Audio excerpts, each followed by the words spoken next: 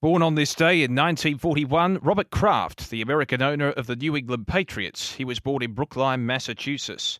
Born on this day in 1945, former American sprinter John Carlos, who performed the Black Power salute while accepting his Olympic bronze medal in the 1968 Mexico City Olympic Games. He was born in Harlem, New York. And born on this day in 1954, former English cricketer and coach Phil Neal. As we mark births, deaths and marriages for Tobin Brothers Funerals, celebrating lives, visit tobinbrothers.com.au.